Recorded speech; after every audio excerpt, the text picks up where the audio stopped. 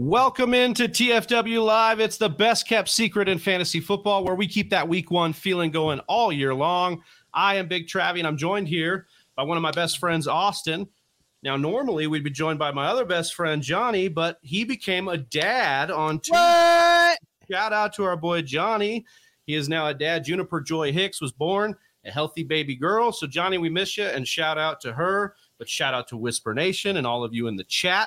All of you that are Jade as well. Mama's healthy as well. Yeah, exactly. And all of you that will be joining us later as well.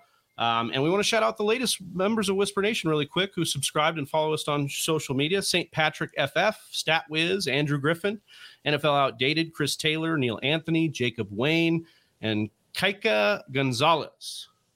If you love fantasy football, you want to join a community where you know you belong, hit that subscribe button on the YouTube channel. We're trying to get just one more subscriber on this screen, on this stream. Just one more. Could be you.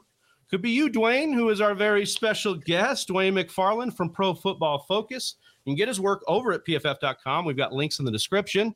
And follow him on Twitter at Dwayne McFarland. Dwayne, how are you doing, man? Man, I'm good. I'll for sure at least be the one more. Like, let's shoot for two. Like, there we go. I'll be the one. I'm committed. Over, you know how it's like once somebody says they'll donate, who's going to match? So I'm in. Like, who's going to match me? There we go. We appreciate it, Dwayne. Who's going to be like Dwayne? Be the best Dwayne you can be, and subscribe to the Fantasy Whispers tonight. So no, we appreciate it all. We're excited to have you on the show, man. I've been consuming a ton of your work. I've been passing along to the guys over here. And I know you've been doing this for a long time, but it's like you've been coming into my radar a lot recently, and I just love what you've got going on over there. So I'm excited to chop it up with you. But I want to let Whisper Nation get to know you a little bit here. So we've got some rapid fire questions. If you don't mind, we'll run through them. Do you root? Sounds good. Okay. Do you root for your NFL team or your fantasy team more? I'm a huge Dallas Cowboys fan, but let's be honest. If we're down to the end of the season, especially if you're like in a big money league or you're chasing, like a big championship, like, man, it's your fantasy football team. I love both, but yeah, I can control my fantasy team much more than I can control the Dallas Cowboys. Yeah, Jerry Jones could probably control his fantasy team more than he can control the Cowboys, but that is his fantasy team. Yeah, fair enough. That's the beauty of being a billionaire. Yeah. What year did you start playing fantasy football? Started playing fantasy football in 1999. Okay. 99. Favorite fantasy football player of all time? Oh, LaDainian Tomlinson. Yeah, that's a good one. LT. Least favorite? My least favorite, I've never had this player on my roster, but they cost me $220,000. It was Nick Foles. He overthrew Zach Ertz. I only needed one more reception from Zach Ertz over at the FFPC Football Guys Players Championship in 2018 on a Monday Night Football game against the Raiders, and he missed him on like four different passes. One of them was 5 yards away from Zach Ertz in the flat, and Nick Foles couldn't get it done. So I won $30,000 instead of $250,000. Oh my God. $30,000 is amazing, but the difference in that one, holy cow. So, yeah. That was sorry we had to but that's what we do it for, the sweat, I guess. That's what you say anyway after you lose like that. That's what you tell yourself. Yeah. What's been your favorite fantasy football team name? Well, I am a huge fan of the movie Tombstone, so I like to use those a lot. So my favorite is, Say When, probably, where Doc Holliday, is basically daring, Ringo. He's like, say when, like whenever.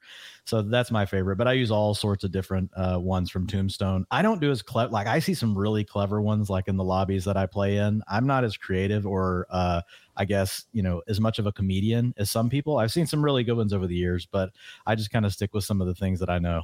Something that kind of gets you in the zone, right? That's what you're trying to feel. You're like, hey, I want to be. Yeah. I'm just trying to be your groove, man. Yeah, exactly. Shout out Arizona. Yeah. Tombstone from Arizona. There we go. What is a sound or noise you love?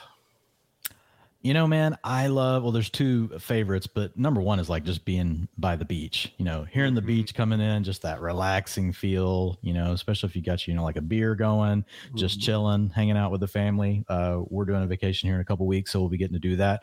But my other favorite is just like, if you wake up in the morning, like kind of right as the sun's coming up, you go out, we kind of live out in the country. So like just nature, man, just the simplicity of, all this stuff going on, that's just taking care of itself. Like, and we're worried about all these trivial things, and important things in our lives. But, we can get worked up about really trivial kind of things. Even this game like that we all love to play. And I'm sure you guys, I get serious about it. You probably get serious about it. But at the end of the day, it just kind of always like resets me, balances me, gets me ready for the day, and just make sure that, I'm just keeping everything in perspective, really, is what I'm trying to do. I love that answer. The sound of nature is the sound of process happening. It's just, wow, serene. I love that. Love it. Favorite swear word? It's probably the F-bomb. I don't know why. It shouldn't be. That's 3 for 3. It's undefeated. Every guest is. It really is. Yeah, it sticks. It's a good one. What are the most leagues you've played in at one time?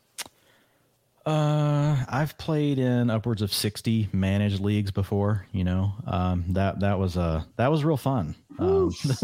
Waiver wires are pretty tough. I try to keep it to 2 to 3 dynasty leagues now. And I get invited to more, and I feel bad because I've been saying no lately, just because I'm like, man, I got to get this thing down to where like I can just truly enjoy it, because I'll usually play 12 to 18 like mid to high stakes teams and redraft. I like having 2 or 3 dynasty, and I like leaving some room to still be able to pay attention to DFS. If I get too much past that, like if I get past that mix, it's too much. I'm fine throwing best ball on, because you can draft them and you're done. Like that's the beauty of best ball. It's like once the draft's over, you don't have to worry about it. You can just check in on them, and the rest is history.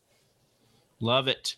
Well, we've talked about your most painful moment in fantasy football. What's your favorite moment?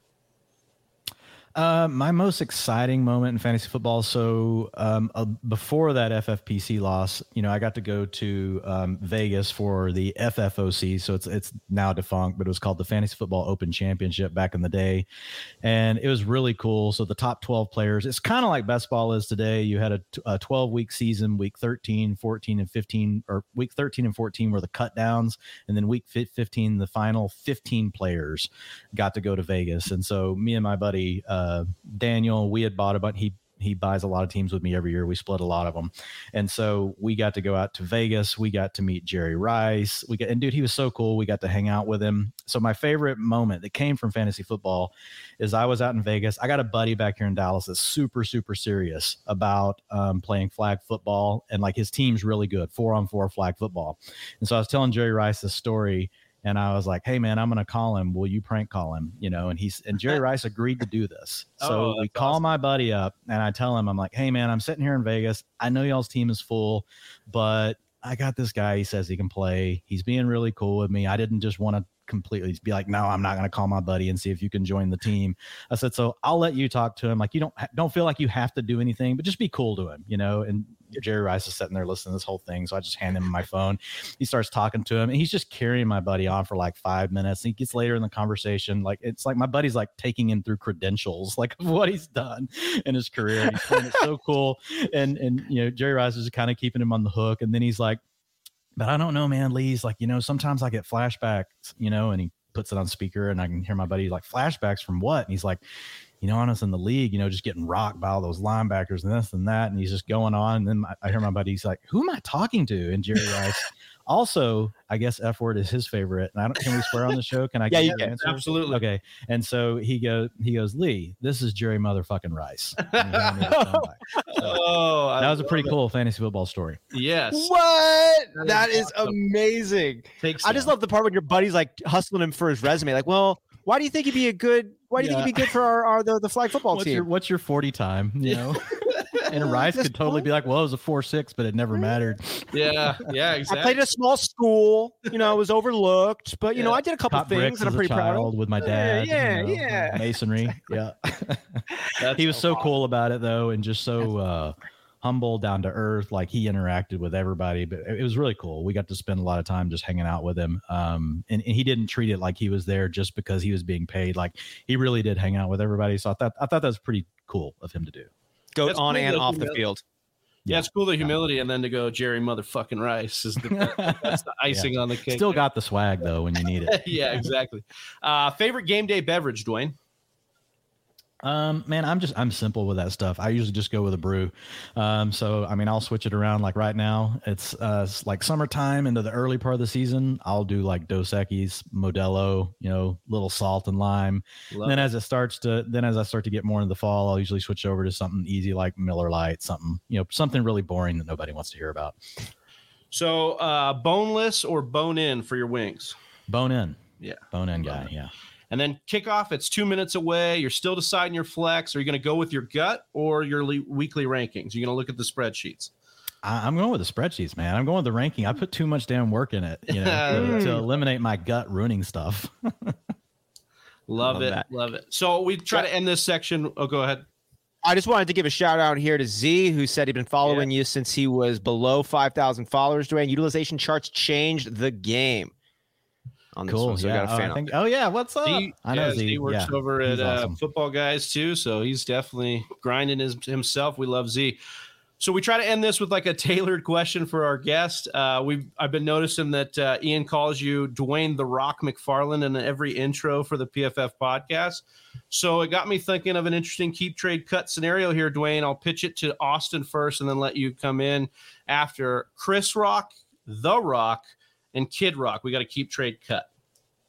I'm keeping Chris Rock, trading The Rock for the value, and I'm cutting Kid Rock. Oh man, I was this exact same, and for the same reasons. Like The Rock, man, like the value you're gonna get, and I don't know how I got The Rock, just other than his Dwayne Johnson. Just Dwayne, yeah. It's like you guys can see like my traps are really huge. Exactly. Because you just look just like him. Exactly. Well, we appreciate it, Dwayne. And before we get into the show, we want to take a quick break and let people know about something coming up in July. Mock Draft Marathon. What is this? It's consecutive mock drafts for a total of 24 hours. Requires hours and even years of preparation. Which is a little bit controversial, but... Are you shitting me, Johnny? I didn't plan that, I swear. I can pretty much say 100%. Something that you really love to do. Let the games begin. Somebody came in and stole Johnny and they're hijacking his draft. Oh, he's going to blame it on his 78-year-old neighbor. Damn it, you guys snuck in a super flex. I knew it. Ball is going to taste different than this meatball. That's not that bad from a flex. Outliers decide fantasy champions. Stand out above the crowd. About the same set of 200 players, and it never gets old. That's right, July 23rd and 24th. Make sure you're subscribed to the Fantasy Whispers. We're going to be getting the best in the industry again for the 4th annual Mock Draft Marathon. We're pumped for that one. All right, we'll get into some of the news and notes, guys. And the first one on the list here is Michael Thomas speaking at OTA. Saints coach Dennis Allen said that wide receiver Michael Thomas is doubtful to participate in next week's minicamp. So I'll kick it to you here, Dwayne. I wanted to ask because it's now been like conflicting reports back and forth. We thought he was coming back. He should be back by now. Where are you at, like panic meter wise, on Michael Thomas this year? I'll really be panicked if he's not back, for training camp. I'm not really worried about, OTAs, mini camp. I mean, obviously we would like him to be back here, but I think the value is softening enough on Michael Thomas with ADP falling into the 7th round over at FFPC, events right now, like around a 6 or a 7 over on Underdog. So I'm still fine, taking Michael Thomas in that range just because we know he's a 30%, 28-30% target share guy. He's done that historically. Not very many players can do that. Right. So given that, I'm willing to still give him a little bit of a pass. But if we get to training camp, still lingering on, we're into, mid-August. At that point, I'll probably just stop drafting him. But my concern is if I don't draft him now and he does start practicing, as soon as he does, his ADP is going to shoot up 2 rounds just because of the name value alone. So I'd rather go ahead and draft him now because once that happens, I'm probably not going to be as in. That makes sense. Try and get your value now while you can. Moving on, we'll talk Jameson Williams of the Detroit Lions. His head coach, Dan Campbell, told reporters he doesn't see Jameson Williams being ready for training camp as he rehabs that ACL. Austin, kind of a similar question. Obviously not as much panic. Well, this is not something we expected him to be ready for anyways. How are you feeling about in redraft for Jameson this year? Redraft wise, I'm happy to pick him up if the value is right, as is the case with any fantasy football player. I did want to just take a point, though, to point out on Dan Campbell's lines, coach speak, right? You just showed the preview for the Mock Draft Marathon. Hugh Jackson, I thought, gave a great breakdown on coach speak when we had him on in last year's marathon. And what he said was coach speak always has an ulterior motive. It doesn't mean you're hearing the truth or a lie. It just means they don't care about telling the truth or a lie. There is another reason why the head coach or the person at the microphone is going to be speaking what they're speaking. Maybe it's to motivate a player on their team. Maybe it's to throw off the defense. Maybe it's just to set the tone in their own locker room. There's a lot of different reasons why they might be doing it. When I see Dan Campbell say that he doesn't see wide receiver Jameson Williams being ready, I see him not putting undue pressure on the player and the offense. It's like, why would you need to get anybody else excited? This was a bottom level team last year that we're all expecting to come on up, but why set those expectations higher? Under promise, over deliver. I think that's a good way to look at Jameson too. We move on here to the Los Angeles Rams talking Matthew Stafford. Sarah Barship of ESPN said that Matthew Stafford will definitely be ready to throw during training camp. Dwayne, Matt Waldman, actually, who was the only analyst I've heard this offseason to kind of bring some concern to the procedure that has happened to Matt Stafford. Are you concerned? Like, do you see this as something, because he's obviously played through a ton of injuries in his career? Does this kind of downgrade any weapons and Matt Stafford himself for you? It's not for me yet. And I mean, obviously I respect, what Waldman has to say. But I'm not at the point where it's bothering me. Again, kind of like what I said with Michael Thomas, I'm still more in a wait and see kind of mode right now. And that's typically my answer on a lot of the players, for OTAs and minicamp, right. Unless, to your point, like it's something we really just weren't expecting. Like Michael Thomas, we weren't for sure. Jameson Williams, we didn't expect him to be doing this. Matthew Stafford is just really coming more to light because a lot of people just didn't pay attention, to what was going on with him. So I guess we could call that, out as being a little bit different, but it was something that, I had kind of already been monitoring. I think some people are kind of, worried about it because they hadn't even thought about the fact that Stafford had shoulder surgery. So, I feel fine. All right, moving on to another quarterback here with maybe some concern clouding him a little bit. Ravens head coach John Harbaugh said he expects Lamar Jackson to report to mandatory minicamp next week. So the Lamar Jackson saga continues with his contract. Is there any concern, or you think we'll be good here, Austin, rolling into the season for Lamar? He probably gets that long-term deal. This makes me think, if we're not overreacting in the offseason, are we even reacting? It's fine. I'm with Dwayne on this one. I'm not concerned about these OTAs. Lamar Jackson's not a rookie at this point anymore. He is that dude, if you're asking me, and I think he's going to be fine. I have no concern at this point. So the next bit of news is on Saquon Barkley. He says his body feels good. He's trusting his knee heading into 2022. He's feeling a lot better. This feels like a familiar song and dance we've gone through. But Dwayne, this is the cheapest we've ever gotten Saquon. If we talk about test cases for like ADP rising through the summer, I feel like he's going to be a guy, as people start to see him more and more, that he'll get further up. I wanted to know your exposure rate on Saquon and kind of what you're feeling about where he's being drafted. I'm getting it as high as I possibly can right now. Yeah. I have no concerns. I don't worry too much about exposures until later, unless I'm playing in certain tournaments where like you're going to be capped in a certain window. So maybe you think about it if you're in the puppy, but even then, like, you're going to draft enough puppy 2 or puppy 3 teams on Underdog that you won't get Saquon later. So I'm taking as much Saquon as I can get. I mean, we're getting a 25-year-old running back that's a former elite player. Can he get all of his spring back? We don't know yet, but he's an every down back. So, and the big thing is PPR half point. We know he can be an absolute stud in that format, catching the balls out of the backfield. So I think Barkley, to your point, by the time we get to August, will be, possibly as high as a early second round pick. My guess is he'll settle in somewhere around the middle of the second, because we'll have just enough people that are like, I'm not doing that again. So you'll have some crowd that'll just avoid him, but I think it'll be a kind of a wide range. In some drafts, you might see him go as early as the late first, like where in another one, he may slide to the second half of the second round still. But right now you can still get him in the early third over on Underdog. You're already starting to see a lot of redrafts sharpen up though, like over at FFPC. I was in a draft last week where I want to say he went at 2-4.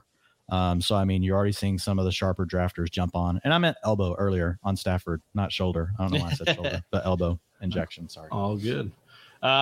Z pointing out Singletary was third in route runs under Daboll last year. Barkley with a 22% target rate last year in routes run, saying it's a good marriage, Daboll and our guy Saquon. Moving on to Sammy Watkins, who's starting a new marriage with the Green Bay Packers. Head coach Matt LaFleur told reporters that Sammy Watkins is going to be a big part of our offense. In quotes, Austin, we know we loved the draft pick as Packers fans of Christian Watson. We hope that can flourish. I guess we want to know if we're getting hyped on Sammy Watkins outside of just week 1. Can he make it? Oh, yeah, maybe. We go to week 2. Yes, we're going to go half a month. Yes, we are, Big Travie. Double that. Yeah. Double that week 1. Take it into week 2. I hope Take it into the middle of September. We threw him about as far as I'm going to go. Yeah, we threw him in the deal in Dynasty, so I'll take it. We took him. I've been a Sammy Watkins fan longer than most have, and I have started him week 1 with his Kansas City Chief days, and I have dominated that week. I think he needs a lot of things to happen for him, but I think a lot of those things are available in Green Bay. I don't have enough of the psychological profile of Sammy Watkins to really weigh in on if I think he's going to be able to eat meat in this offense, but we know the draft capital. We know he doesn't have that much tread on the tires. We've seen him hit that ceiling inconsistently, but he still has touched it, even somewhat recently. It's a nice flyer for me. It's something I'll get excited about, but I'm not going to bank on at all. Yeah, Dwayne, I wondered if you wanted to add anything to the Sammy Watkins thing, because I was thinking about it the other day, and it's like if everybody's healthy the full season, and everything's perfect, maybe Christian Watson has the most upside. But does Sammy Watkins maybe potential swing for the fences league winner style? Yeah, so a lot of times what'll happen whenever we have someone like Davante Adams leave an offense, we all, because it's what we love to do, we want to immediately rush in and figure out, okay, who's going to come in and all of a sudden have a 25, 26, 27% target share.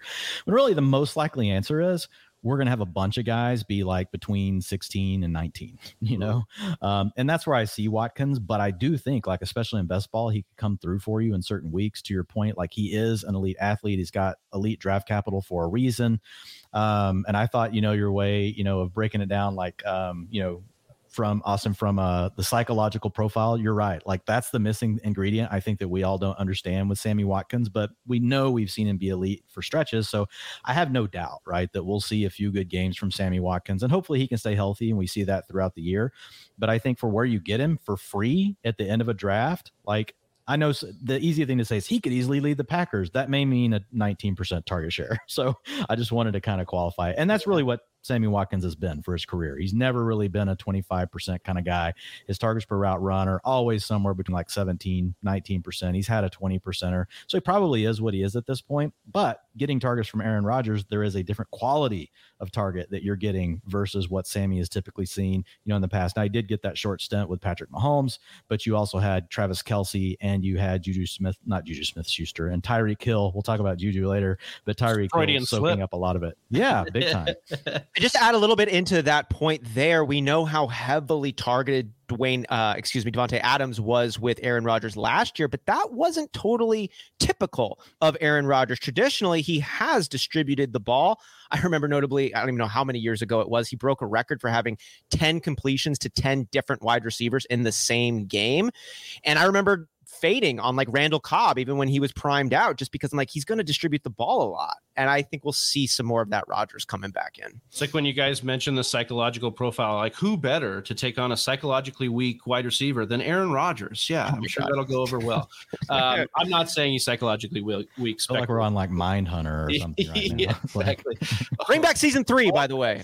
Yes, I would be all in on that. We're going totally off the rails, but I love it. Najee Harris is the last bit of news here. We'll talk about the Steelers, and Najee Harris are discussing reducing his role on certain downs. So I'll kind of open it up to you here, Dwayne, because I think the question for me is, without a declining Ben Roethlisberger, will the Steelers get to the volume they got with Najee as a pass catcher? Obviously, maybe a rookie would help that, or Mitch Trubisky. He's mobile. I don't know if he'd throw to the running back. My question is, because there are some people that wonder if Najee Harris was really all that good based on advanced metrics last year. And I want to know if we think there's going to be enough volume this year to kind of justify his ADP.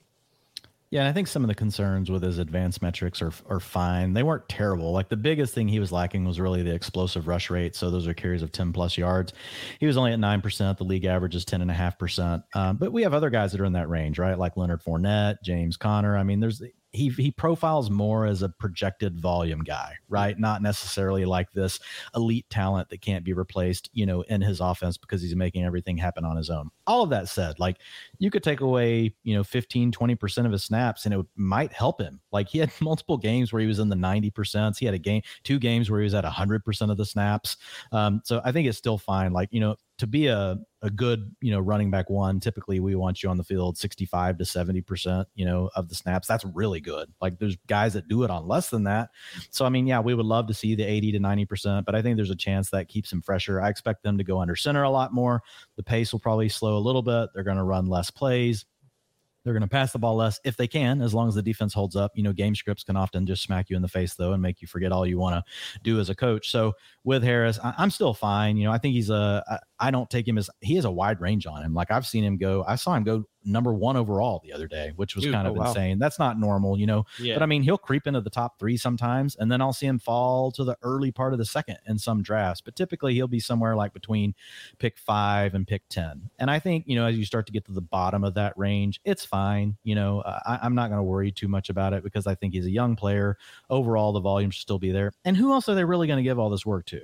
Like Benny Snell, Anthony McFarland, my long lost cousin of somehow. Like, I don't know where I don't know where these other I don't know where these touches are really going to go. Right. That makes a lot of sense.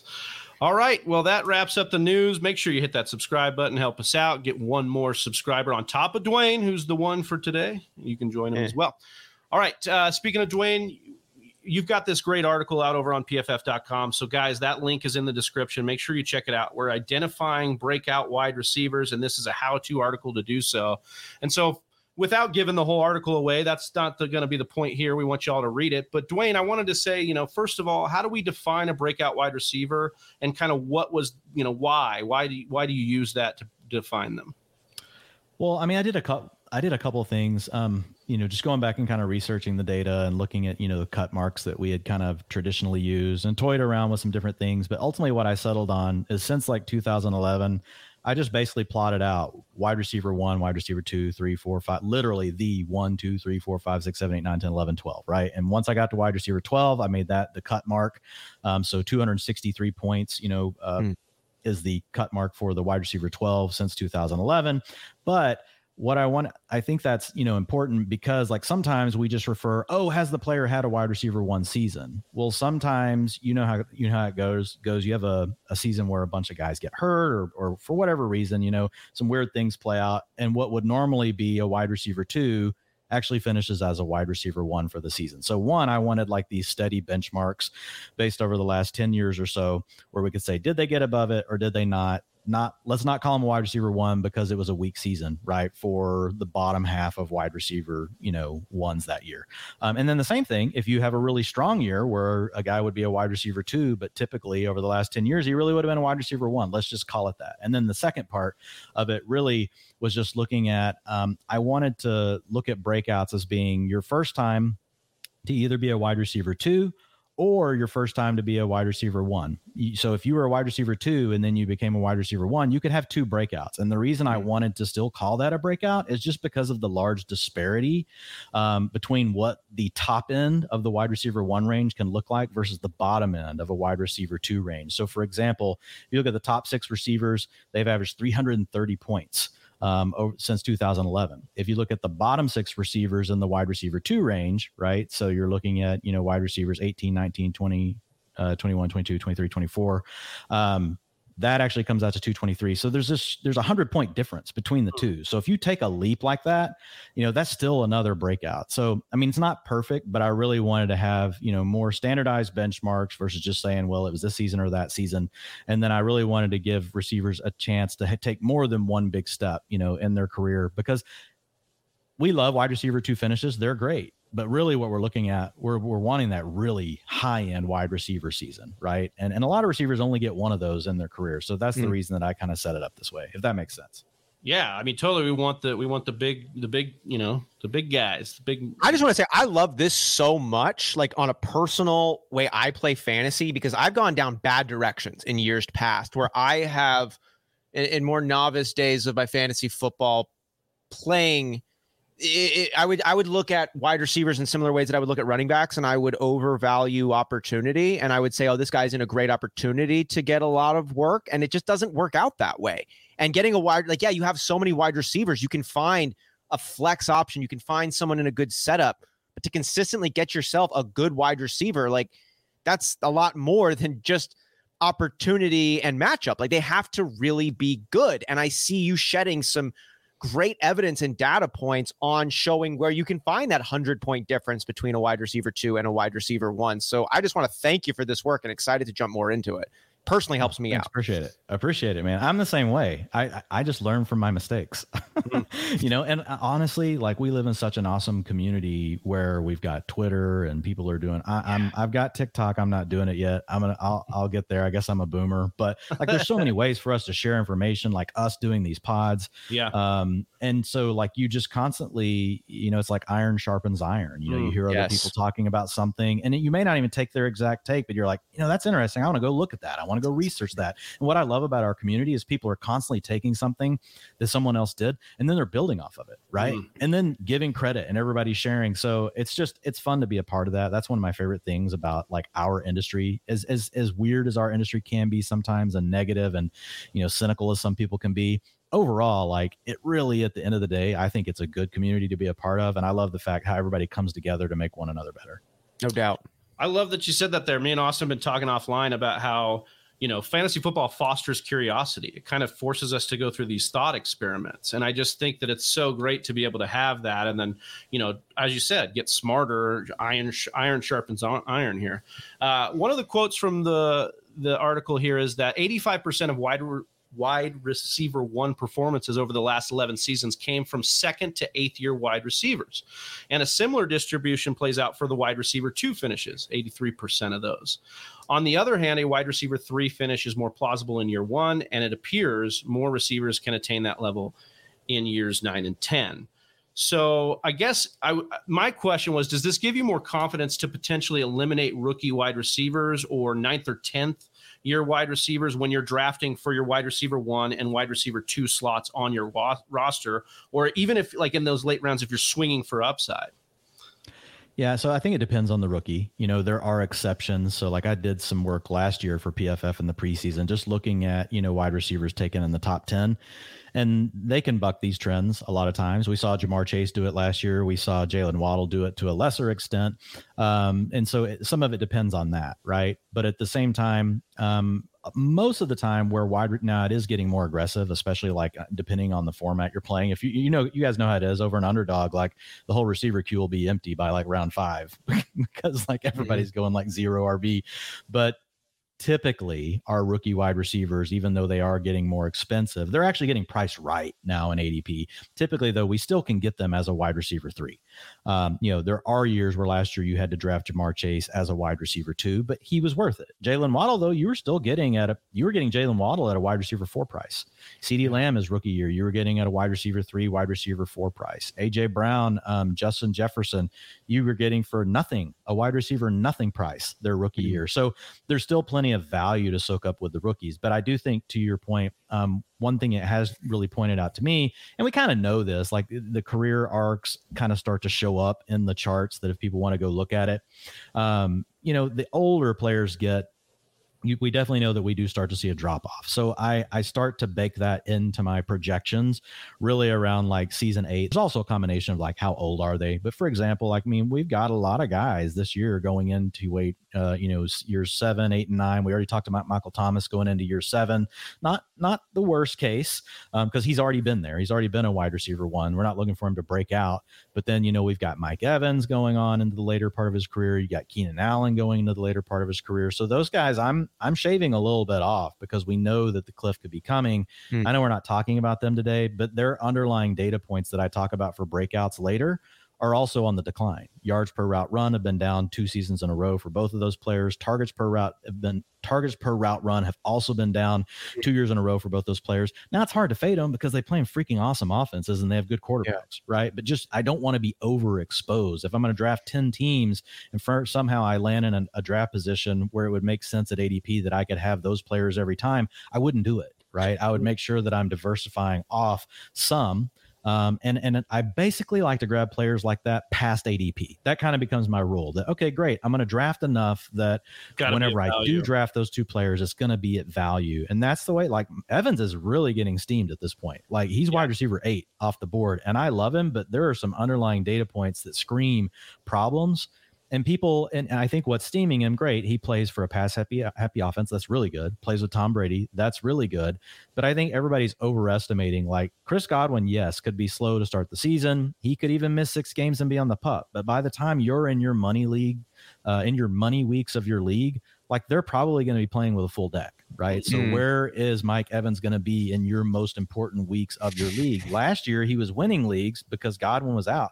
When Antonio Brown was out, his targets didn't even go up at all. They stayed the same. But when Godwin left the lineup, he really spiked. And he had some huge games because Mike Evans is still a good player, but there are just some concerns, with him that make me not want to be overweight. So my question here comes from you have a lot of added nuance and some underlying data points that I know that you consider.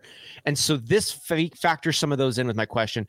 Based on your top level data approach, wide receiver 1 and 2s traditionally are coming from our wide receiver, their second and third years that are coming in, but they're still available in years 4, 5, and 6. Dwayne, for you personally, when you're drafting, are you looking for more of those high upside, maybe high excitement, year 2, year 3 wide receivers, or do you generally fade that hype and look more for those 4th year, 5th year possible breakouts where you can likely get them at a cheaper price, but you're still expecting their production to be just as high as some of those more hyped guys? Where do you find yourself drafting? I'm trying to roster as many of them as I can, right? I want to increase my odds of, if I draft 6 of these players, 3 of them have their wide receiver 1 breakout. Like, if that happens, mission accomplished, so ADP. And the other thing I have up over at PFF, people can go check out. And I've really tried, this is my first full year with PFF. It's my first full year in the industry. So I've really had more time to detail stuff out around my process and just refine it, make it better. And plus the data that we have at PFF, like, I didn't even know what I didn't have yet because I hadn't had access to all the data. And so now I've had much more time to research it. And I've still only, like, it's tip of the iceberg kind of stuff. Like, there's still more. See, my dogs agree that, like, tip of the iceberg with this. But, and looking at it, what was I saying? My dog's, like, just totally threw me. Like, my dog was talking to me, but no. All the data points that PFF has. Yeah. So all the data points are awesome. But what I've done in the tier article where I was going with it is I've set things up for you where you can basically see, here are the underlying things that really point to a player's talent. Here are the underlying things and so for receiver, first thing you want to know, can they generate targets? That's the number one thing you need to know. It's the most important thing you need to know. Then the number 2 thing, can they generate targets like all over the field or just underneath? Because not all targets are equal, right? And you guys know this, air yards, Josh Hermsmeyer, that's where that all comes in. The deeper target is down the field, the more likely it is to have value. So if you can attack deep and underneath and intermediate, okay, great. Like, you're checking all those boxes. The next thing is still talent. What can I do with the ball once I get it in my hands? Am I good after the catch, right? Can I do what Jamar Chase did against the Kansas City Chiefs, catch, like an 8-yard pass for a first down, make the first guy miss, and then accelerate and take away every angle on the field and be gone? That, like, is like that's like big game breaking talent, right? And it shows up in the data typically. But the other part of the equation comes back to around, the opportunity and the quality of the opportunity. So what does my target competition look like? That's really, my, part of the equation. But then the other part is, am I on a good team with a good quarterback? Right. So if I get to play with Joe Burrow and, I'm expected to win 10 games, like, that's a lot better than playing on a team that I may think is going to be pass heavy, but is only projected to win 5 games because Sam Darnold's the quarterback. So I lay all of that out for you. And, like, so target competition is based on the number of teammates going in the top 36 receivers at ADP or top 12 tight ends. Like, so it's not just me saying it. Like, there's some data I throw in there, but it's like, what does the market say? The market's telling us. The market's usually pretty efficient. Like, ADP is a lot more efficient than what a lot of people give it credit for. So if people want to see that, I wasn't trying to get us on off on a tangent, but I lay it all out. And so if you happen to be someone that's just like, wow, I see DJ Moore super talented, but I don't care because Sam Darnold sucks. That's all there for you to see. And if you want to skip him in that tier, you can. So it's all this breakdown is so good. And when you talked about arriving at Pro Football Focus and them having all this data, the data you didn't even know you didn't know, It made me just think of the Matrix. Like you get there, you sit down, they plug you in, and it's just like exactly all there. And I'm jealous. I'm gonna be checking out that article for sure, and we're gonna be clipping this breakdown that you just had out, no doubt too. That was super helpful. Absolutely. If we dive a little bit more into when the wide receiver ones break out, Dwayne, you said, as we'd expect, a huge portion of year 2 finishes were breakout performances across the board, with year 3 following closely behind.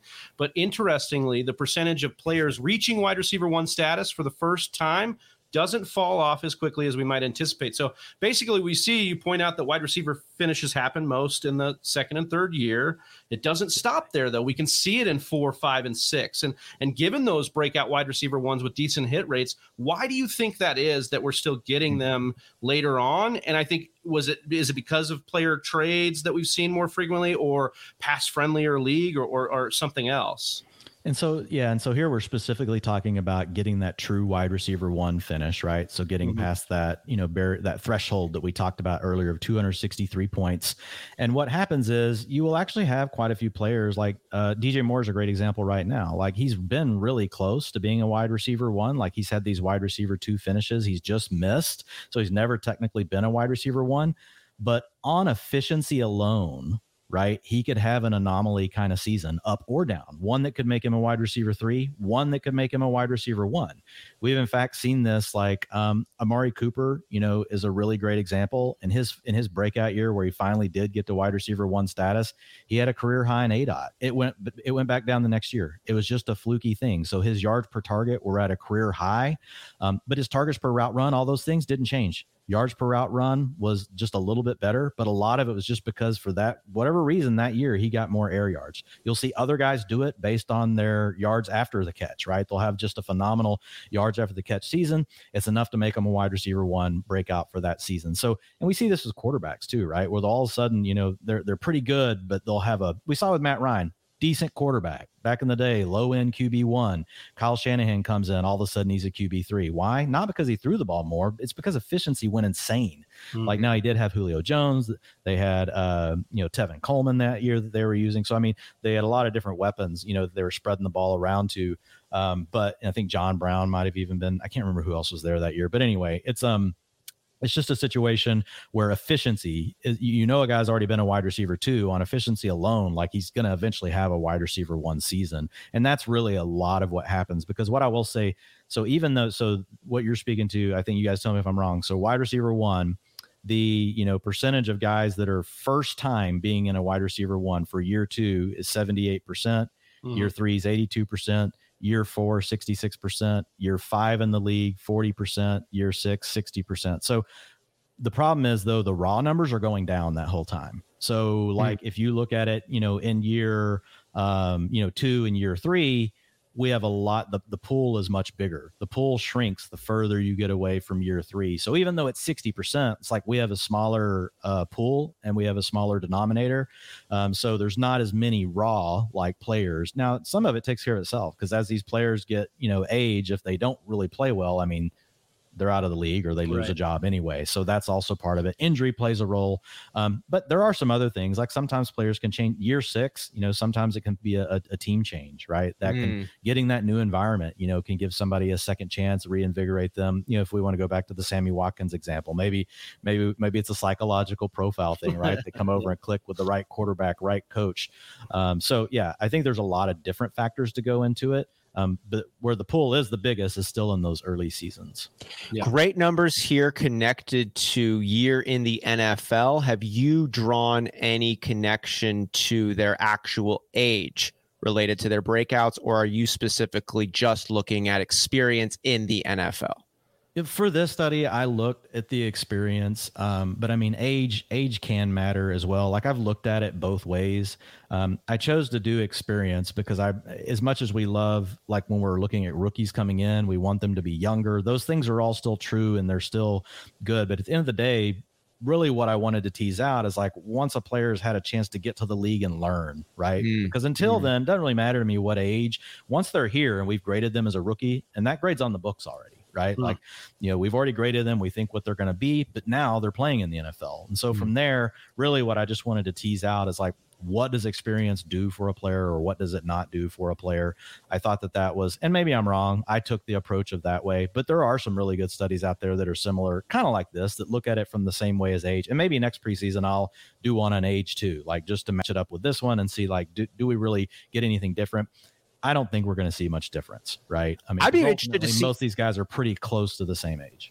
Yeah. I'd be interested to see maybe like I agree wholeheartedly with your talking of they're in the NFL. These are their grades. This is where they're at. Possibly then with maybe the decline statistics related to age, like experience in the NFL compared to ages when the decline starts kicking in. I could see some really strong data points come into light in that. No, I think that's a good point too. Yeah. And we've seen that with running backs. You know, you can look at both things. You can look at age, but also we know that the touches, like, so once a running back is at 1,500 carries, like it really, like we start to see a decline in their rushing yards over expected. Like, and it's pretty, we see it pretty broadly. And if folks haven't seen that, you can get that for free over at PFF.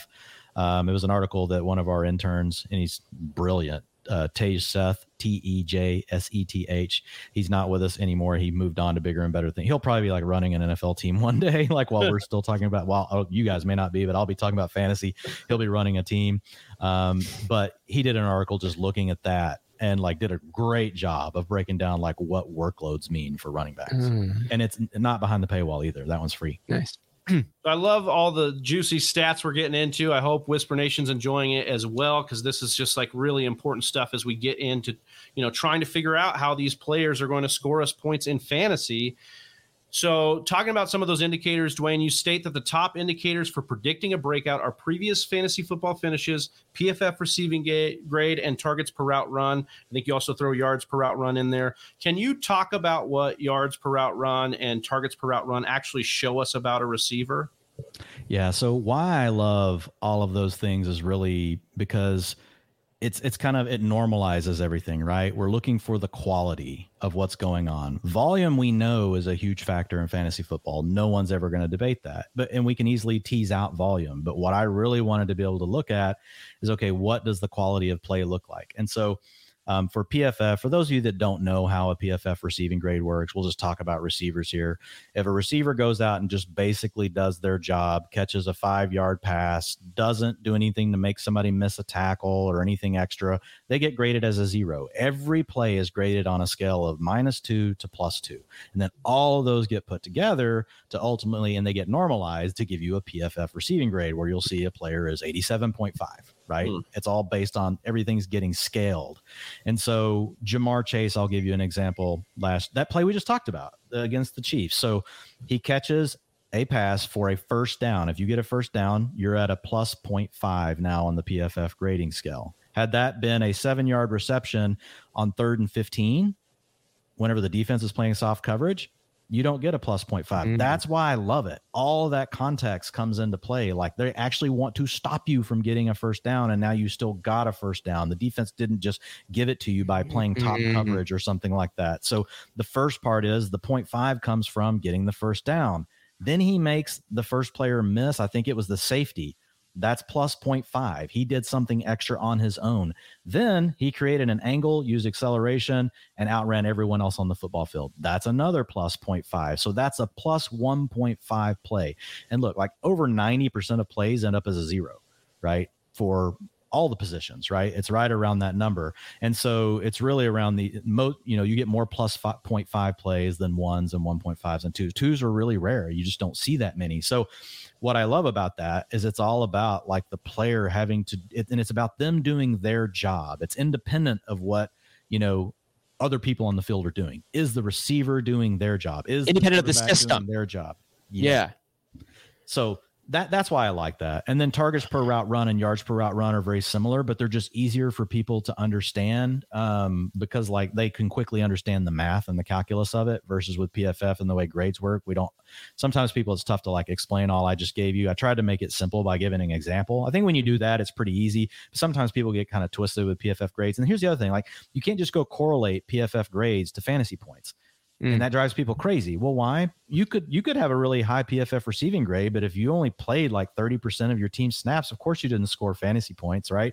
So it's more about does that correlate to fantasy points per snap? Like, so if you got a high PFF receiving grade and you've got a high PFF points per snap, or these other metrics that I'm talking about, I love them because they equalize the playing field. So for example, a great example is Kadarius Toney. Like, without targets per route run and yards per route run, we might not really know how good Kadarius Toney is. A lot of different factors kept him off the field, some of them injuries. But the beauty of these stats is they equalize that for everyone. We're only counting it for the time you're on the field. I do use minimum thresholds. You have to at least run 200 routes to be included in the data set. That's where it starts to stabilize.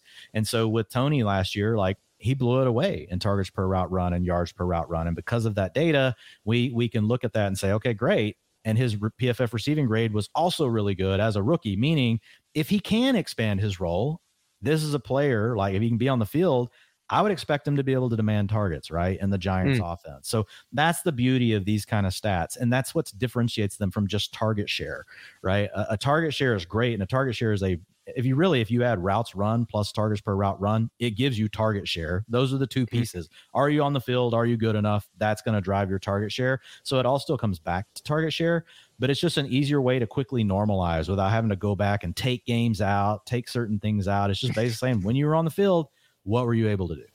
These are such rich stats, and I am so grateful that Pro Football Focus exists because of the meat it's able to provide, and it hasn't really been a tool available to us, I think, as long as we all expect. We see PFF stats up on NFL games, when it's Monday Night Football being brought up, and I also remember when Andy Isabella came out of college, and it was like, this is the highest drafted, or this is the highest graded wide receiver coming in at this position in PFF's history, and it was like a 5-year history. So I'm just like so excited about what you guys are bringing, and listening to you break down some of these deeper analytical tools makes me want to just have a whole hour with you to break down even more. Like, I'm seriously nerding out. Like I'm about to pop right here. But moving on, I wanted to know if there were some stats you see the fantasy football community bringing into the conversation often that are really more of a distraction than they are helpful. What's a stat you see people bringing up that doesn't really add a ton of value to your analysis, but it still is brought up time and time again? Yeah, I mean, like, so for running backs, a lot of people know yards per carry, but we've already been through that. I think the biggest one is honestly something you already hit on earlier. And it was really just saying that, look, opportunity is just part of this. And so what I'll say is quality of opportunity matters. You want a good quarterback, you want to be on a good team. But I think the thing that often gets the most overrated, and not that it doesn't matter at all, but I think and I've done it in the past, we put too much value on it, is target competition. Like, so I'd rather have, a player that doesn't have all the target competition playing with a great quarterback and an offense that passes the ball. There's just not many of those. Yeah. But at the end of the day, like, I care less. So Davante Adams is a really good example. Do I think Davante Adams is going to be a 28 to 30% target share player now with Derek Carr? Probably not. But do I think he's going to drop to 22%? No, I don't. Does that mean that Hunter Renfrow and Darren Waller can't also probably get 20%, 22% of the targets? No, they all could, because you know why? They're all really good. There's not that many offenses that have those three really good players. And I know what a lot of people want to point to. Well, we've only seen this many years whenever we've seen, an offense have this many players. Well, if you go back and look at those offenses, it's typically because those are the ones that actually had three really good players. Right. And so, does it cap them in some way, shape, or form? Like, you hear this all the time with T. Higgins. People, Jamar Chase is on the team, can't draft T. Higgins. Why? Like, this is an offense that, like, yeah, we need them to throw the ball more, but they have the young quarterback. We saw them do it at the end of last season. I care more about that. Are they just willing to throw the ball enough? I'm less worried about, Jamar Chase boosting to a 28% target share, and that meaning that T. Higgins can't get to 20. That's just not the truth. Like, T. Higgins can still be, he could still take a step forward and be a 24, 25% target share guy, and Tyler Boyd could be an 18%er. Like, I mean, that's all stuff that can still happen. It all really comes down to the talent on the team. Does it matter? Yeah, a little bit, because it can cap you. It can cap a player, right? Where you can't get that 32% target share season if you've got three really good guys like that. But I'm just not a believer in, I'm just going to fade Hunter Renfrow now because, Davante Adams is there. Or, I won't touch Davante Adams now because, he's playing with Darren Waller. I just don't buy that. All right. I love that we've broken down kind of the numbers behind it, but I think Whisper Nation is like, hey, tell me about some players here. I want to, I want to be lazy and not read the article. Yeah, let me put this to work here. But please read the article. The link is in the description as well. Dwayne, when we looked at the second year guys, just who pops out as your favorite second year fantasy football target for breakout this year? Yeah, so for me, and this one's kind of fun because it's just such a lightning rod like in the community. But for me, it's Amon-Ra St. Brown. I love Elijah Moore as well. I like Rashad Bateman, but Amon-Ra St. Brown, like really just when you look at what he did, in his rookie season. And here again, this comes back to, so what's the argument like on Amon-Ra St. Brown? It's that, well, man, he didn't have all those 30% target share games until, TJ Hawkinson went down, right? And DeAndre Swift was out of the lineup. But at the end of the day, you know how good you have to be to demand 30% target shares repeatedly over and over and over? You have to be a really good, football player, like at the end of the day. And so that's what I'm buying into with a guy like Amon-Ra St. Brown. And people forget, like he was only 21.9 coming out as a rookie. Jamar Chase was 21.6 years old in year one. This was not an old player. He did slip to the fourth round, and these things happen sometimes, but he posted a PFF receiving grade that was worthy. He had a wide receiver 2 season with 223 points, but he also backed it up with a wide receiver 2 worthy PFF receiving grade of an 80. And so, those are things that I look for. And so with me, Amon-Ra St. Brown, and a lot of it does come back to ADP as well. And now let's just bake in the couple of extra things. Like we still have questions with Zach Wilson, right? Zach Wilson, can he boost Elijah Moore, right, to be at the same level? Because I like Elijah Moore as well.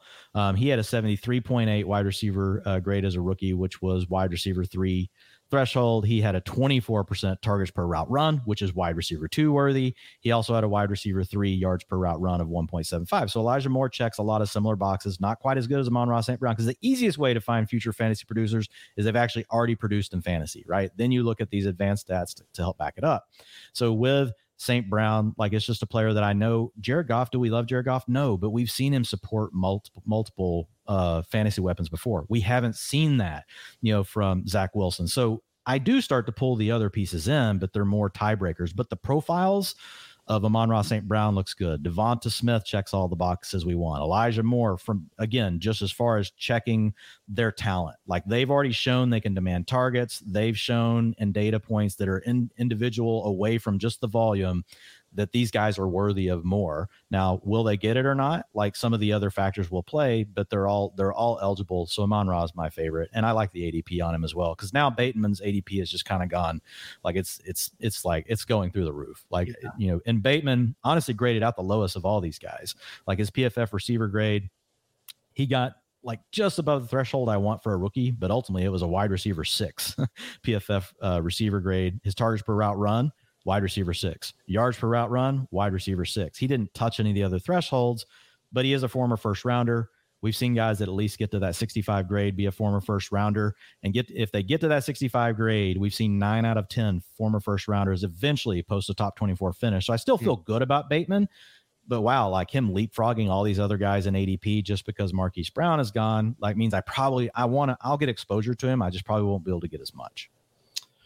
That was a perfect setup, Dwayne. You say, target competition actually doesn't matter as much as we think it does. Let me bring up some guys that are studs with some target competition that are scaring people off this year. I think that's really important to dissect right there. Let's jump into the third year guys. There seems to be like this big 3 for the third year guys getting steamed up right now. CeeDee Lamb, T. Higgins, Michael Pittman seem to be that kind of big 3 to me, at least. I wonder if you'd rank them for us, maybe speak to who has the biggest ceiling of those 3. Yeah, it's Lamb. Higgins is right behind him, and then it's Pittman. But I love all 3. So over in my ranks on PFF right now, I've got CeeDee Lamb ranked as my wide receiver 6. I've got T. Higgins as my wide receiver 9. I've got Lamb as my wide receiver 4. I've got T. Higgins as my wide receiver 9. So this is for 2021, not just Dynasty. And then I've got Michael Pittman as my wide receiver 11. So I think that alone like shows how much I love them. If you go check out my tiers, you'll see why. Like everything about their talent profile, especially CeeDee Lamb. I tweeted about it the other day. I just said, look, CeeDee Lamb living in a sea of blue. I color code everything like blue and red. And so like everything is blue across the board. Basically, like he's right there behind Jamar Chase with everything that he's doing. He just hasn't quite hit it yet. And here's the thing with Lamb. Like he's really been around a 75% routes per drop back kind of player because the Cowboys have had so many guys they could rotate. If Lamb doesn't take a step forward in his targets per route run, which he's already at a 22%, even if he just sees 85 to 95% of the routes for the Cowboys, which I would argue it's going to probably be impossible for him to not see 90 to 95%. On that alone, like he's already going to be a higher end wide receiver. He's already been a wide receiver too. So now he's going to be on the field more. So even if he doesn't take a step forward, that's what I love about Lamb. Like his floor is probably a low end wide receiver 1. And most people don't realize that. They're saying, well, I got to see it from Lamb first. I don't think most people are accounting for a floor of a low end wide receiver 1, but his ceiling is wide receiver 1 overall, because he's checking every single box that we want to see across talent, opportunity, quarterback, all of it grades out great for CeeDee Lamb. Love this one. Moving over here into year 4, Dwayne, in the article, you say that only 2 wide receivers since 2011 have broke out in year 4 as a wide receiver 1, while never finishing as a wide receiver 1 in a prior season. Looking at this year's slate of 4th-year wide receivers, I see 2 really interesting names I'd love your take on. Those are Scary Terry McLaurin and A.J. Brown, both dealing with some impactful new variables. Carson Wentz quarterbacking for McLaurin, A.J. Brown now in the Philadelphia uniform. What are you looking at with those 2 wide receivers? Yeah, man, A.J. Brown, he's a beast. Like, I mean, he pops in ways like in this stuff that it's pretty rare. Like it's rare how well he does. So looking at A.J. Brown, just looking at his career so far, obviously he was already a wide receiver 2 as a rookie. He scored 217 fantasy points. And if you look at him, though, his PFF receiving grade that season was an 83, which is really good. That was wide receiver 2 worthy. But his yards per route run was already a 2.67, which was a wide receiver 1. Now, Hayden Winks has done some really good work at looking at whenever you play more out of heavy sets, because there's less receivers in the route. So if you've got a fullback, they don't catch many passes. If your tight end's not good, they don't catch many passes. So yards per route run can get a little inflated by playing in a type of offense like the Titans, but it's still such high-end numbers from Brown. Like, it's absurd. And it's not just that. In year 2, he had a 90.1 PFF receiving grade as a wide receiver 2 and a wide receiver 1 yards per route run. And then in year 3, even though he was a wide receiver 3, because he was only out there for 58% of the passing plays, and this is why I love these data points, because they don't lead you astray, 86.8 receiver grade for PFF. That's a wide receiver 1. Targets per route run, 29%. That's a wide receiver 1. And his yards per route run, 2.49. That is also a wide receiver 1. So basically everything about A.J. Brown screams, I am an elite, badass wide receiver 1. It just hasn't happened yet. Do we wish? God, I would give anything for A.J. Brown to have landed with the Chiefs, or one of these other teams. He didn't. So a lot of the same challenges that he had with Tennessee are obviously going to still be in his way. It's a team that could try to remain run heavy. I will say, Philly is not as grounded in being a run heavy team as what Mike Vrabel, right, is with Tennessee. I think there's still a chance we see, the Eagles warm up, throw the ball a little more. I think they're going to still use the run because it helps set, Hurts up. But man, like, you just can't count A.J. Brown out. Like, eventually, these numbers are so good. Like, every receiver that's had these kind of data points eventually had a monster blow up wide receiver 1 season. Yeah, I just you've talked recently on a couple pods, Dwayne, about just defaulting to talent.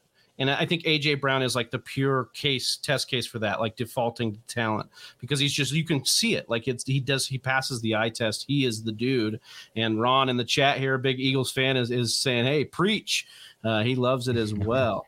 Dwayne, I know that we kept you a little bit longer than we wanted. Austin just had a couple grab bag philosophy questions, and then we'll get you on the road here. Yeah, more players if you guys want. We're good. I can go a few more minutes. It's up to you. Well, I did want to actually really quickly then, if we're going to ask a couple more players, 6th-year wide receivers jump into the end of the list here. Kenny Golladay was a name that popped out. He's obviously gets talked about for a lot of different reasons last year versus what he was able to do in Detroit, the injury, a lot of different things circulating. But he's a 6th-year wide receiver. What do you say about Kenny G?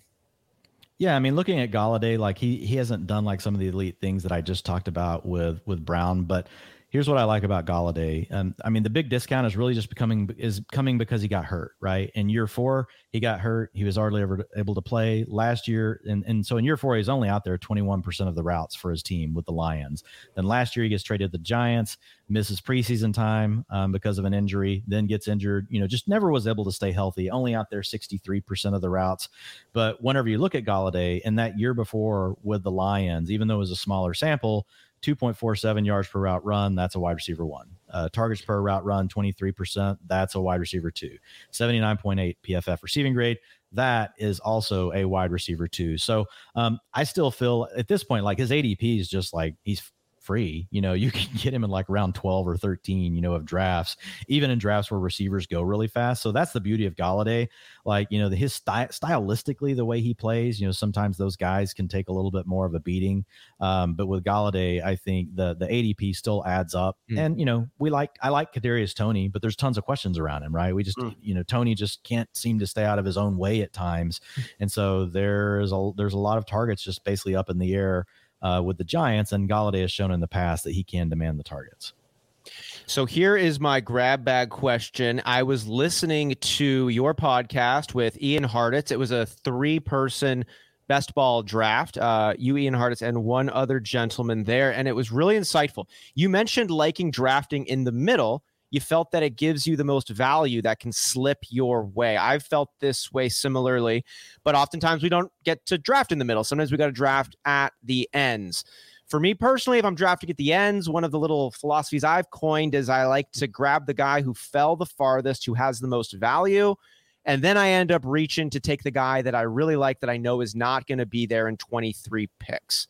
Always trying to get it better, though. What are your philosophies for drafting at one of the ends, either the start or the backside of a draft? Yeah, so I think for those first 2 picks, it's pretty much, what you just said, or just taking, the value that has fallen, or like, so for every year's a little different. So, and it depends on the format you're playing in. So you really want to look at, ADP, and you want to kind of map out multiple steps ahead. If I go wide receiver, and I feel I need a back, is there going to be one that I really like at round 3 or 4? Like it's kind of like a process. Like, you've got your flow going, and the answer to that is yes or no. Right. And if the answer is, there's somebody you're still fine having as your RB1, if you think you need an RB1, see, some people want to pass again, but even then, like, you would still you're going through the process. And what you need to look at is, are there a pool of players that are typically there? You can't make it where it's like, well, every 10th draft, like whoever, Breece Hall makes it, So you need to know that, look, 80% of the time, either Breece Hall, Travis Etienne, or whatever, name 2 other players that you really like are available, at those picks. And if you're comfortable with them, fine, go wide receiver. Otherwise, I'm taking a running back with one of those 2 picks, because the biggest thing being on the turn, you guys know how it goes. The position runs happen right in front of you almost always. You never get to be a part of them. You're the dude left out, or the gal left out, like not getting to, you're just like, feel like you're stuck at the kids' table at like Thanksgiving. You can't go sit with all the adults. They're getting to have all the fun. They're having the drinks, and, you're set over there with like your cousin Lenny or whatever, and it's just terror. So Lenny. I map out. Yeah. I map out those kind of things, and I look for where those buckets are. And again, it is different whether you're underdog, half point PPR, and the way they draft there versus FFPC versus your home league. They're all a little bit different. So I always like to think multiple steps ahead, and that's how I map out, am I willing to go receiver here? Am I willing to go maybe receiver, even to that extent? But like this year, early on, it was fine. You could go receiver, and you could still come back. Like early on, you could still get like Saquon would sometime even slide down there. Like a month ago, Aaron Jones was sliding down there. Now you can for sure get Breece Hall. You can sure get, Travis Etienne, but it's a matter of how do you feel about those players? And then that helps answer the question. And I'm doing that basically all through the draft, because once you get like 4 or 5 rounds, you can get a feel for how it's going, and you're trying to think multiple steps ahead. That's where tiers are really handy. I start counting like, okay, this is what ADP says. I think there's still going to be a chance that one of these 5 guys is going to be there. And the bigger the chance is that I can get something else back that I want, the more likely I am to like really, roll the dice on something. I do like from the turns pressing the issue and trying to start runs, that way, if you can get everybody else on a run, and by the time it comes back to you and then there's a new run starting, maybe you still get to participate right before that one's over. So I think there is some strategy involved. I don't know that it works that good on underdog, because it's 30 seconds, and people, they're fine. They'll just take ADP. They'll just take the top of the queue. Yeah. Whereas if you're in a minute and a half or a 2-minute pick, I see people much more likely to overthink it themselves and make a bad pick than just let the queue pick the top player. Man, I could talk for 2 hours about like your draft strategy here. That was, I mean, you put a lot of meat on everything here, but I was actually thinking earlier today at the day job, I was like, man, if you could have all the multiple scenarios out in your head, how much of a better drafter you'd be. It reminds me of those old school like mystery books. If this happened, like if you want this to happen, turn to this page, like that's exactly how you were, it. Yes. Yeah, you Choose your own adventure. Yeah, exactly. You were like describing the different scenario, all the butterfly effects that could happen from that. And I think that's brilliantly laid out. And then starting the runs was another one that you just said that really is, I'm going to be just making a book of all the different possible scenarios. They feel so good when you start a run too. It's It's so satisfying. It's probably it's the antithesis of that other feeling you talked about, being at the kids table with cousin Lenny. It's definitely, and it also tells you when to reach. Yeah. Sometimes you need to reach. Sometimes you have to throw ADP out the window. So I was in a draft 2 weeks ago, and it was FFPC. So it was 1 quarterback, 2 running backs, 2 receivers, 1 tight end, 2 flex, tight end premium. So you can flex tight end. Tight ends go fast over here, right? Not best ball. This is redraft. And we got to round 8, and I was looking at my team, and man, I needed a tight end. I didn't have a tight end yet. And usually I will have one in that format by then because it's 1.5 points per reception, and you can really get left out quick. But I looked at the board. I'm lower on Dawson Knox than consensus. I looked every other owner in the draft except for one had a tight end already, and one guy already had 2 tight ends. And so I was like, all right. And I looked at my queue and I was like, Dawson Knox is still there, and I don't want him. One of these guys is going to take Dawson Knox, or one of these players is going to take Dawson Knox. And I'm going to have my choice of Irv Smith or Albert Okwuegbunam when it comes back. 2 players that I really love. And that's exactly the way it ended up playing out. It's not always perfect. Somebody could have sniped me and taken their second tight end because you could flex it there. But just looking at their rosters, I was like, man, it was in a spot in the draft. Like that was in the eighth round coming back this way. And so I actually skipped it again in the 9th and let it go as well. And coming back in the 10th and the 11th, I got Okwuegbunam and Irv Smith. But it was just by looking at everybody else's rosters, looking at my tiers, taking that brief second to just kind of plot it all out real quick, like in your head. And that's why I like 90-second clocks instead of 30 seconds. Like it just gives you enough little bit of, like sometimes on Underdog, like it's just trying to keep up, and I love Underdog. It's awesome. And I'll draft it it's the only league I'll draft from my phone laying in bed, right? And I've gotten to where I can do it okay. But I like having that little bit of extra time because I can really look at the board, look at what other people have, and then I can let that play out. So what that allowed me to do was I reached on Chase Claypool by 2 rounds because I felt the receivers and running backs were all about to go. And once it started, I felt everyone would do it. And so it was kind of thinking multiple steps. If I take the receiver now, maybe I help start the run. And I also can avoid being complete left out because I needed a wide receiver 5 at the time. And then the double whammy would be like, okay, knowing Knox is there, if that's the only tight end to go, I could still potentially get both of mine because I was drafting in the 2 hole and the guy behind me already had 2. So I knew he wasn't probably going to take one. If I could get down to me and get Irv Smith and let Alberto go by, he probably wasn't going to take him either. And so I would be able to get both. Draft Day Diaries from Dwayne McFarland. We love it, man. We love all the knowledge you've given us here. Tell the people where they can get some more of that awesome work you've been putting out, man. Yeah, so you guys can find me over at PFF. I just released my top 150 this week. I've got all the tier articles up. I'll be updating those over the next week or 2. Most of them have been updated in the last couple of weeks, but just based on some of the more recent news, just really thinking through them, I'll be tweaking those. But they've got all the data that we've talked about for the running backs, receivers, tight ends. It's got the talent, the ability, what they can do after they get the ball, their team situation, all that stuff is all laid out. So like if you don't necessarily like my tiers, I break each tier down into like 3 or 4 more tiers, mini tiers. And then that way you're kind of like, well, it's in Dwayne's tier 2, but I don't want anything to do with, this tier of like the big one this year is DJ Moore, Deontay Johnson, and DK Metcalf. Because of all of them, like they're on teams that aren't expected to win 6 or 7 games. They have bad quarterbacks. We know the talent's great, but you may just think, you know what, I'm out. So fine. Like you can reach down to the next tier right behind them. I've got Cortland Sutton that's sitting there, right? A little bit later breakout candidate, but has the quarterback. And Russ Wilson also has a later ADP than those guys. So I bake ADP into the model as well. So you can find all of that over at PFF. You can also check me out at Dwayne McFarland. It's DWAIN McFarland on Twitter. And then I also am with Ian pretty much every day of the week over on the PFF podcast. I have one more. I also have a podcast that I do with my buddy Brian Drake that we started like 5 years ago. Like 2 people listened to us in a basement somewhere. It was probably us. We were probably in basements listening to ourselves.